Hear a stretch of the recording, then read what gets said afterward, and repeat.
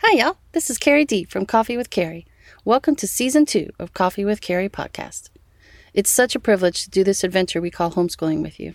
Thank you for tuning in again and walking this homeschooling journey with us. If you're new to us, you can find us on Instagram at Coffee with Carrie Consultant or at our website, coffeewithcarrie.org. So stick around, pour yourself a cup of coffee, put your feet up, and take a little coffee break with me. I think you'll be encouraged.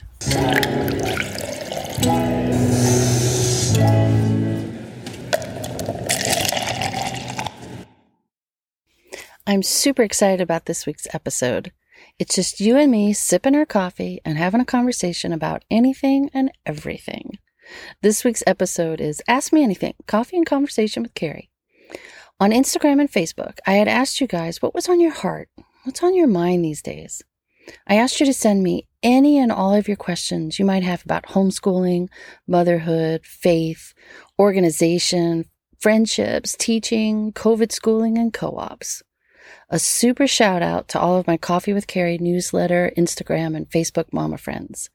Thanks for sending in so many awesome questions. You sent me some really good ones. So today, I'm going to attempt to tackle what's on your heart. Now, since my recording studio is a soundproof closet, and I couldn't sit with each of you individually to record this for all to see, I collected all your great questions and homeschooling concerns, and I will attempt to answer them all in this podcast today and next week's episode. So pour yourself an extra large cup of coffee.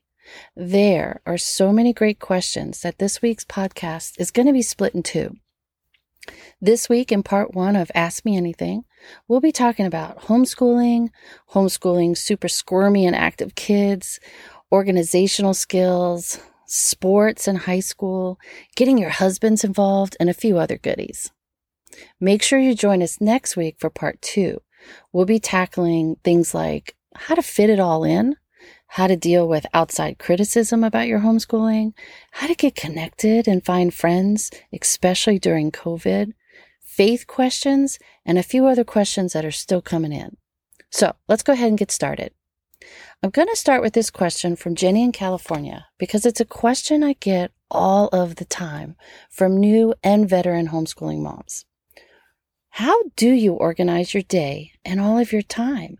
It's hard being mom, teacher, personal assistant, nurse, all of the above.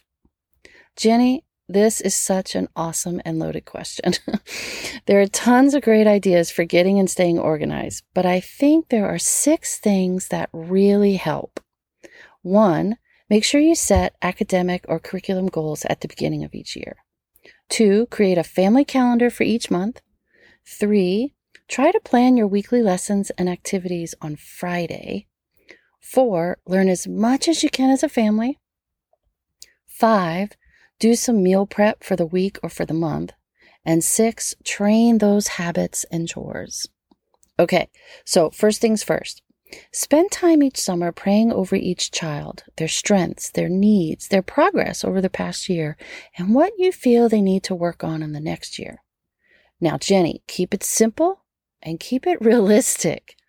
For example, your 4th grade son might be quote unquote behind in reading, on track in math, is a horrible speller, hates to write, but loves to draw and do karate. So your yearly simple goals might be for him: 1, master phonetic rules that will help improve his reading and spelling. 2, learn how to write a well-organized paragraph. 3, complete 2 pages of math a day. 4, read aloud a science or history picture book to his younger sister each week. 5, sign him up for an official art lesson. And 6, maybe advance a few belts in karate. The goals are specific enough to help you plan, but not so unrealistic you fail before the school year even starts. Then research and pray over curriculum and activities, games, or classes you could use to help your son achieve these academic goals. Brainstorm which subjects or topics you can learn as a family that meet his goals as well as the goals of the other kiddos at the same time. For example, pick one history and one science topic that you can study together as a family the whole year. Then create a family calendar, use it, and refer to it often. I color-coded mine for each child, but you don't have to do that.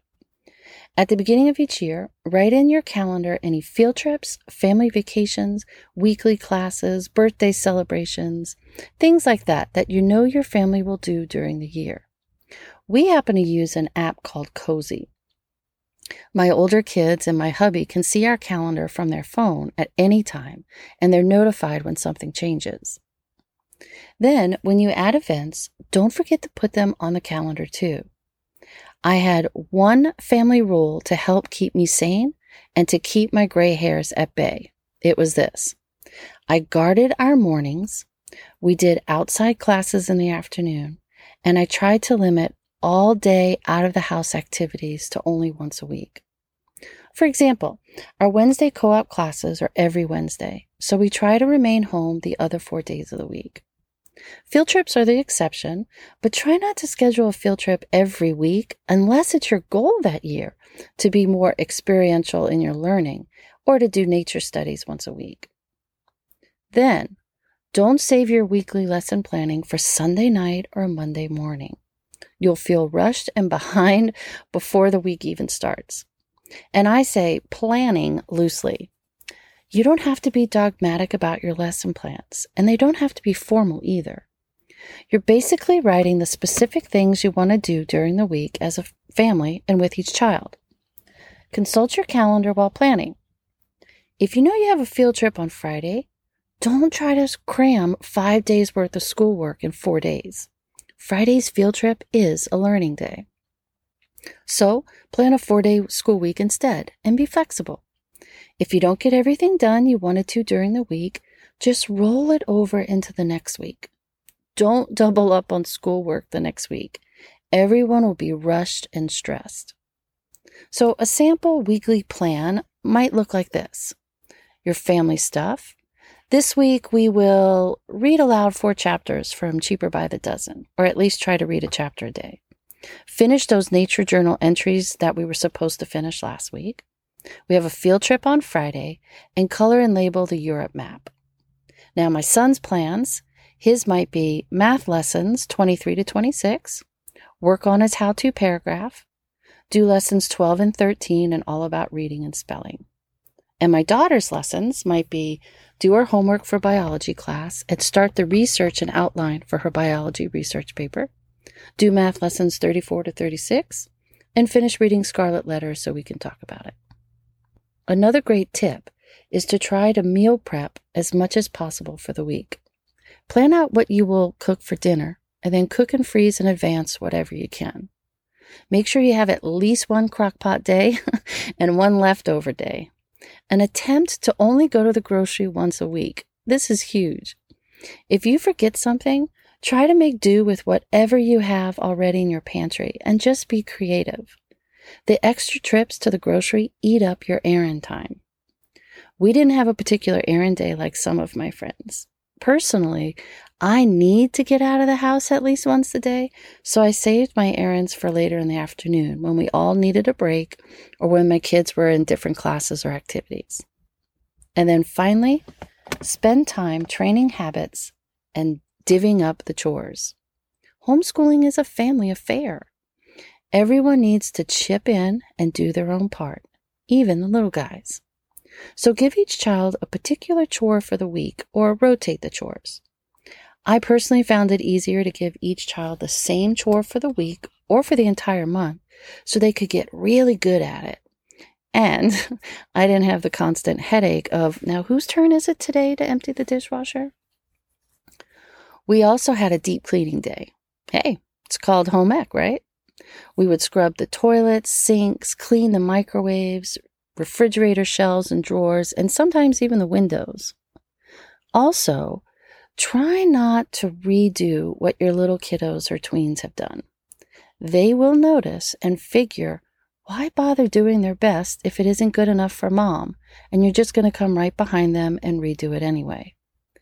Gently show them a few tips each week until the dishes get cleaner and the sinks become sparkly white. And also divvy up the breakfast and lunch cooking. Once or twice a week, give each child a lunch to prepare. Even your 5-year-olds can make a PB&J sandwich. Show them how to clean up as they go, and then assign another child to clean up after lunch. Trust me, your future son or daughter-in-law will love you because by the time your child is a teen, they not only know how to make the basics like boil rice and cook pasta, but they can prep and cook delicious meals and then they clean up after themselves. I'm sure you already have some tricks that you use too, but these are just 6 of my organizational must-dos. Okay, our second question comes from Virginia in Lancaster, California. How do you get your child, who's almost 5, to sit still, even if it's just for reading time? I'm sorry, Virginia. I just had to chuckle a little bit when I read this question because I was flooded with tons of memories of my own son doing exactly the same thing. While now on the other side of this, he's now 18 and, well, he's still constantly moving. We are no longer have this fun issue to deal with every day like you do. Okay, so first of all, keep in mind he's only 4, almost 5, and he's a boy, and he's been cooped up due to the Rona. We're talking lots of reasons why he has ants in his pants. And it's natural for kids to be antsy. It just comes with the territory.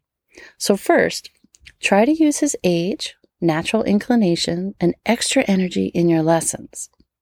One of the blessings of being home is allowing our kids to learn naturally in the way God created them. And as homeschoolers, we can allow them to learn without the restrictions of sitting still all day long. Kids, especially boys, learn best when they're moving, so use that to help them learn. Then try to accept more and expect less, at least at this age. If you're trying to train good habits of sitting still at appropriate times, like while in church or, yes, during a lesson or two, then make sure you're not expecting him to sit still for an amount of time that's just not doable for him yet. Then think about what is your definition of sitting still? I love that you said in your question you have him jump on the trampoline when you do flashcards with him. That's awesome. So let him jump, throw a ball, whatever it is, if it helps him to concentrate. He certainly would not be able to do that in a classroom. And I'm sure you already do this, but let him do something quietly while you read.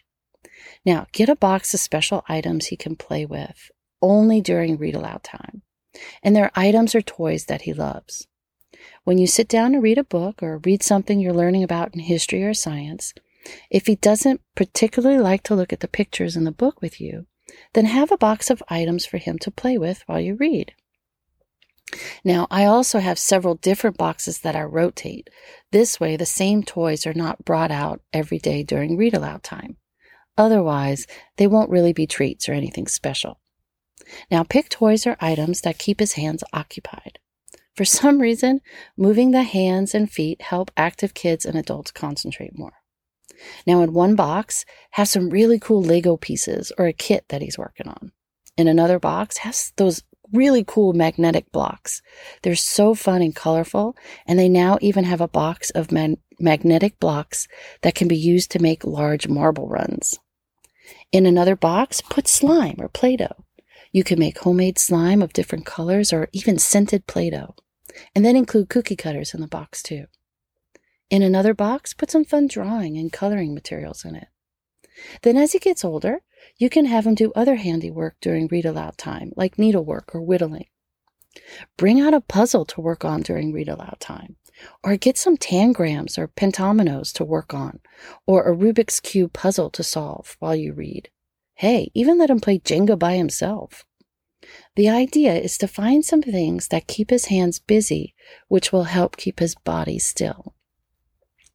Now, another idea for the desperate is to read to him while he's taking a bath, or while he's eating lunch or breakfast, or even better, save read aloud time for bedtime.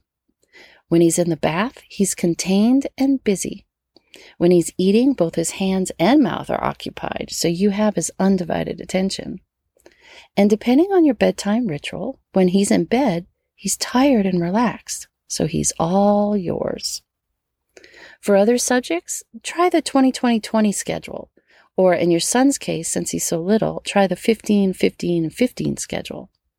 Do 15 minutes of a lesson, 15 minutes of games or activities, and then a 15-minute break. Then come back and start all over again. Do a lot of dictation and narration with them. Don't expect them to write a lot. Do lots of activities and schoolwork outside with chalk and with running, and when it's hot, with lots of water. On the hot days, we used to use squirt guns in our ABC lessons. I would write out different letters with chalk on the driveway, and then I would give the kids a word that started with the letter or gave them a sound, and then they would use their squirt guns to shoot the correct letter. Eventually, it always turned into a water fight, but hey, it worked. Play lawn bowling. Put letters, words, or letters on plastic bottles and roll balls to knock them down. Shoot hoops, or you can use hula hoops for just about anything. Just remember, Virginia, he's 4, almost 5, so it will be tough to keep him still. He's naturally squirmy, so lower your expectations, take more breaks, and teach in shorter spurts. And keep in mind, he's learning way more as he plays, explores, and creates than he is in the 15-minute lessons. So take heart. All right, our next question comes from Laura in the Bay Area. How can homeschoolers get eligibility status for college? Laura, make sure you listen to Coffee with Carrie podcast in a few weeks. I'll be doing a whole episode on how homeschool athletes can play sports in high school and not only get into college, but receive sports scholarships and not get redshirted their freshman year. But let me give you a few suggestions right now. Get very familiar now with the NCAA homeschool requirements and with the NAIA eligibility guidelines. Also keep in mind, if your student is enrolled in a charter school, he or she is not considered a homeschooler. Your son or daughter will have the same exact requirements as a public or private school athlete, and they are very different requirements. If you homeschool through a PSP or on your own, then go to the NCAA website and download their homeschool packet. You will need to fill in forms for every single high school subject or course your student has completed since freshman year. And these forms will be needed to deem those courses appropriate and approved. It is easy, but it is time-consuming. NCAA also lists exactly what academic courses your student needs to complete in high school, so make sure you plan ahead and include all of those NCAA-approved subjects in your high school plan. Now, if your athlete is a football player, it will be a little harder to play in high school and get scouted. But if your athlete plays sports like baseball, tennis, soccer, basketball, swimming, things like that, then he or she can play club sports. They do not need to worry about playing on a traditional high school team. Your student will also need to be proactive when it comes to contacting coaches and using certain apps to help them get noticed. So Laura, it is doable.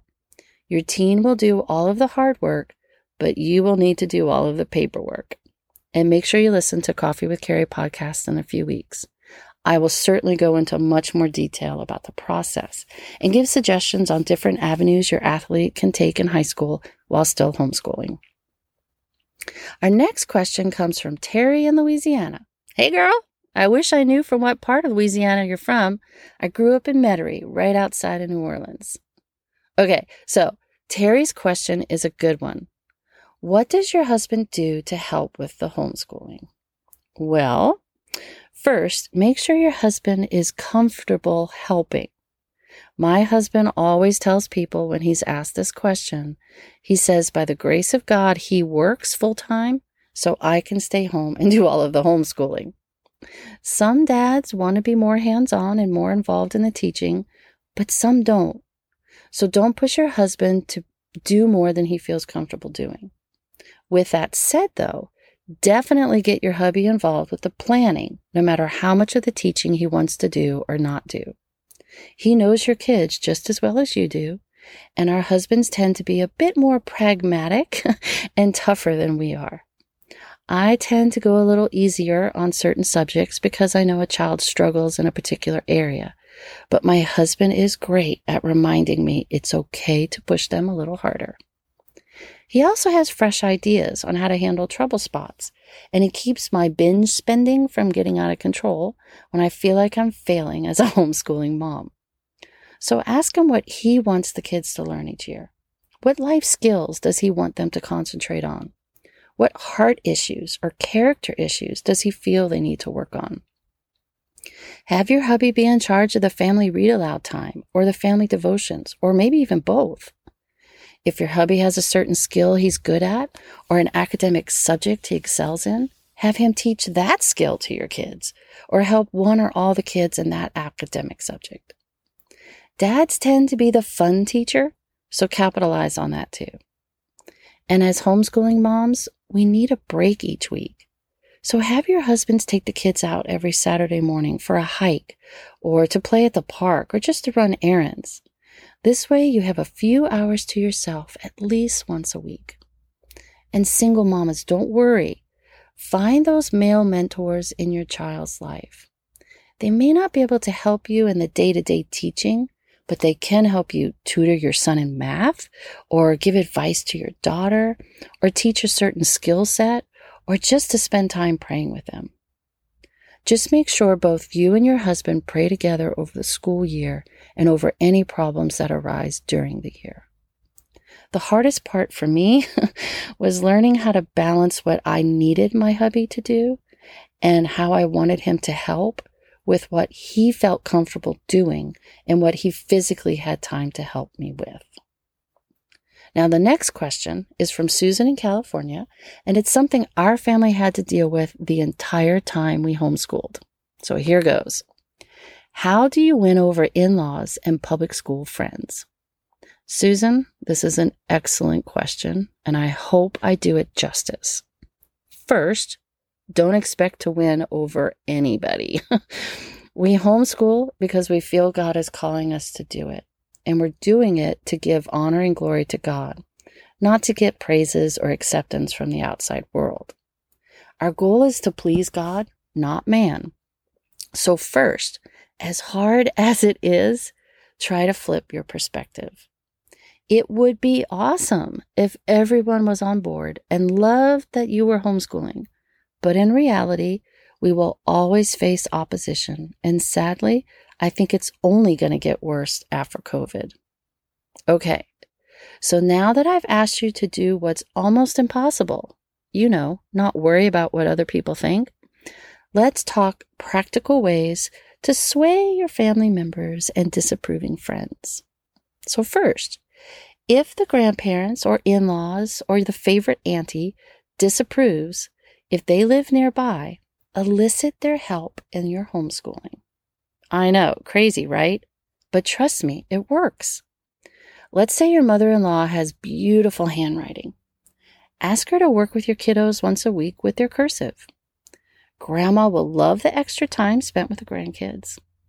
It isn't overly academic, so you don't have to worry about, getting behind in other things or worry about grandma teaching them something you don't want her to teach them. And it gives you a little extra time for laundry or errands or working with your toddler. Or reverse that. Ask Grandma if she would like to hang out with your toddler once a week for a special play date. Eventually, Grandma will see the fruits of your labor and will witness just how much your kiddos are learning and how much they're thriving as she participates in part of their schoolwork. Second, don't argue. Try not to prove your point that homeschooling is awesome every time it comes up. We know it is, but we're not going to convince everybody. And remember that most family members just want what's best for your kids, and most opponents only take offense because indirectly they know that by you choosing to homeschool, you're kind of saying their choice to not homeschool is a bad one. All right, so third, the biggest complaint, especially now after COVID, is that they won't learn how to get along with other kids, or they won't learn how to socialize with others. So, invite the naysayers in your family on field trips with your co-op. Invite them to your co-op's weekly classes. They will see very quickly your kids in action, and they will be amazed at just how many normal homeschooling kids there are. They'll probably even be impressed by how mature and polite homeschooling kids are. Then send them photos of your kids having fun at a park day or while on a play date. And don't make it so obvious by sending them a text that says, see, they know how to play with others. Just send them a super cute photo of your daughter with her best bud with a text like, I thought you would love this photo of Francesca, or it's such a beautiful day at the park. And finally, teach your kids and let God do the rest. My mother-in-law finally came around after a few years, but my mom never fully embraced the idea of homeschooling. And it's okay. You do what God is calling you to do and let God work on their hearts. Well, this was fun. Thanks for sending in your awesome questions. I hope our little coffee and conversation has helped you refocus and rethink a few things. I especially hope it has encouraged you to keep on keeping on. Make sure you join us next week for part 2. We will be tackling how to fit it all in, how to get connected, how to find friends, especially during COVID. We'll be talking about taking much needed time off, teaching that strong-willed child. We'll be tackling some faith questions and a few other questions that are still coming in. One of the best parts of homeschooling is hanging out with other homeschooling moms. I can't tell you how many times I have gone to a park day with a heavy heart or while in the middle of a self-induced pity party. And then after sharing my awful week with the moms, I would be bombarded with suggestions, insights, advice, tons of encouragement and prayer. We're all homeschooling experts, and we all have a story to share. You never know how your experiences, your struggles, your challenges, and your triumphs can be used to bless others. So keep asking questions, keep helping each other, and keep it real, mamas. If you enjoyed this special Coffee with Carrie Q&A podcast, then join us for our special weekend for homeschooling moms this March in Southern California. We have a Q&A session on Friday night devoted specifically to homeschooling high school. Then on Saturday, the different sessions are full of tidbits like this podcast. We talk about just about anything and everything. But the best suggestions and encouragement are given during the break times. As the moms sit around the tables, they share their hearts and their struggles. The other moms share things that they've tried and what has worked and what didn't work. I honestly think more encouragement and the best sage advice is given in between the sessions among the moms than during the sessions by the guest speakers. I sure hope you can join us this March. Thank you for hanging out with us and for joining me for this little coffee break. If this is your first time joining us, you can find us at our website, coffeewithcarrie.org. We also have daily devotions and homeschooling tips at our Instagram account, Coffee with Carrie Consultant. And don't forget to check out my new book, Just Breathe and Take a Sip of Coffee, Homeschool and Step with God. If you heard something you liked, then share our podcast with a friend who might need a little encouragement this week, or share it with a friend who's homeschooling.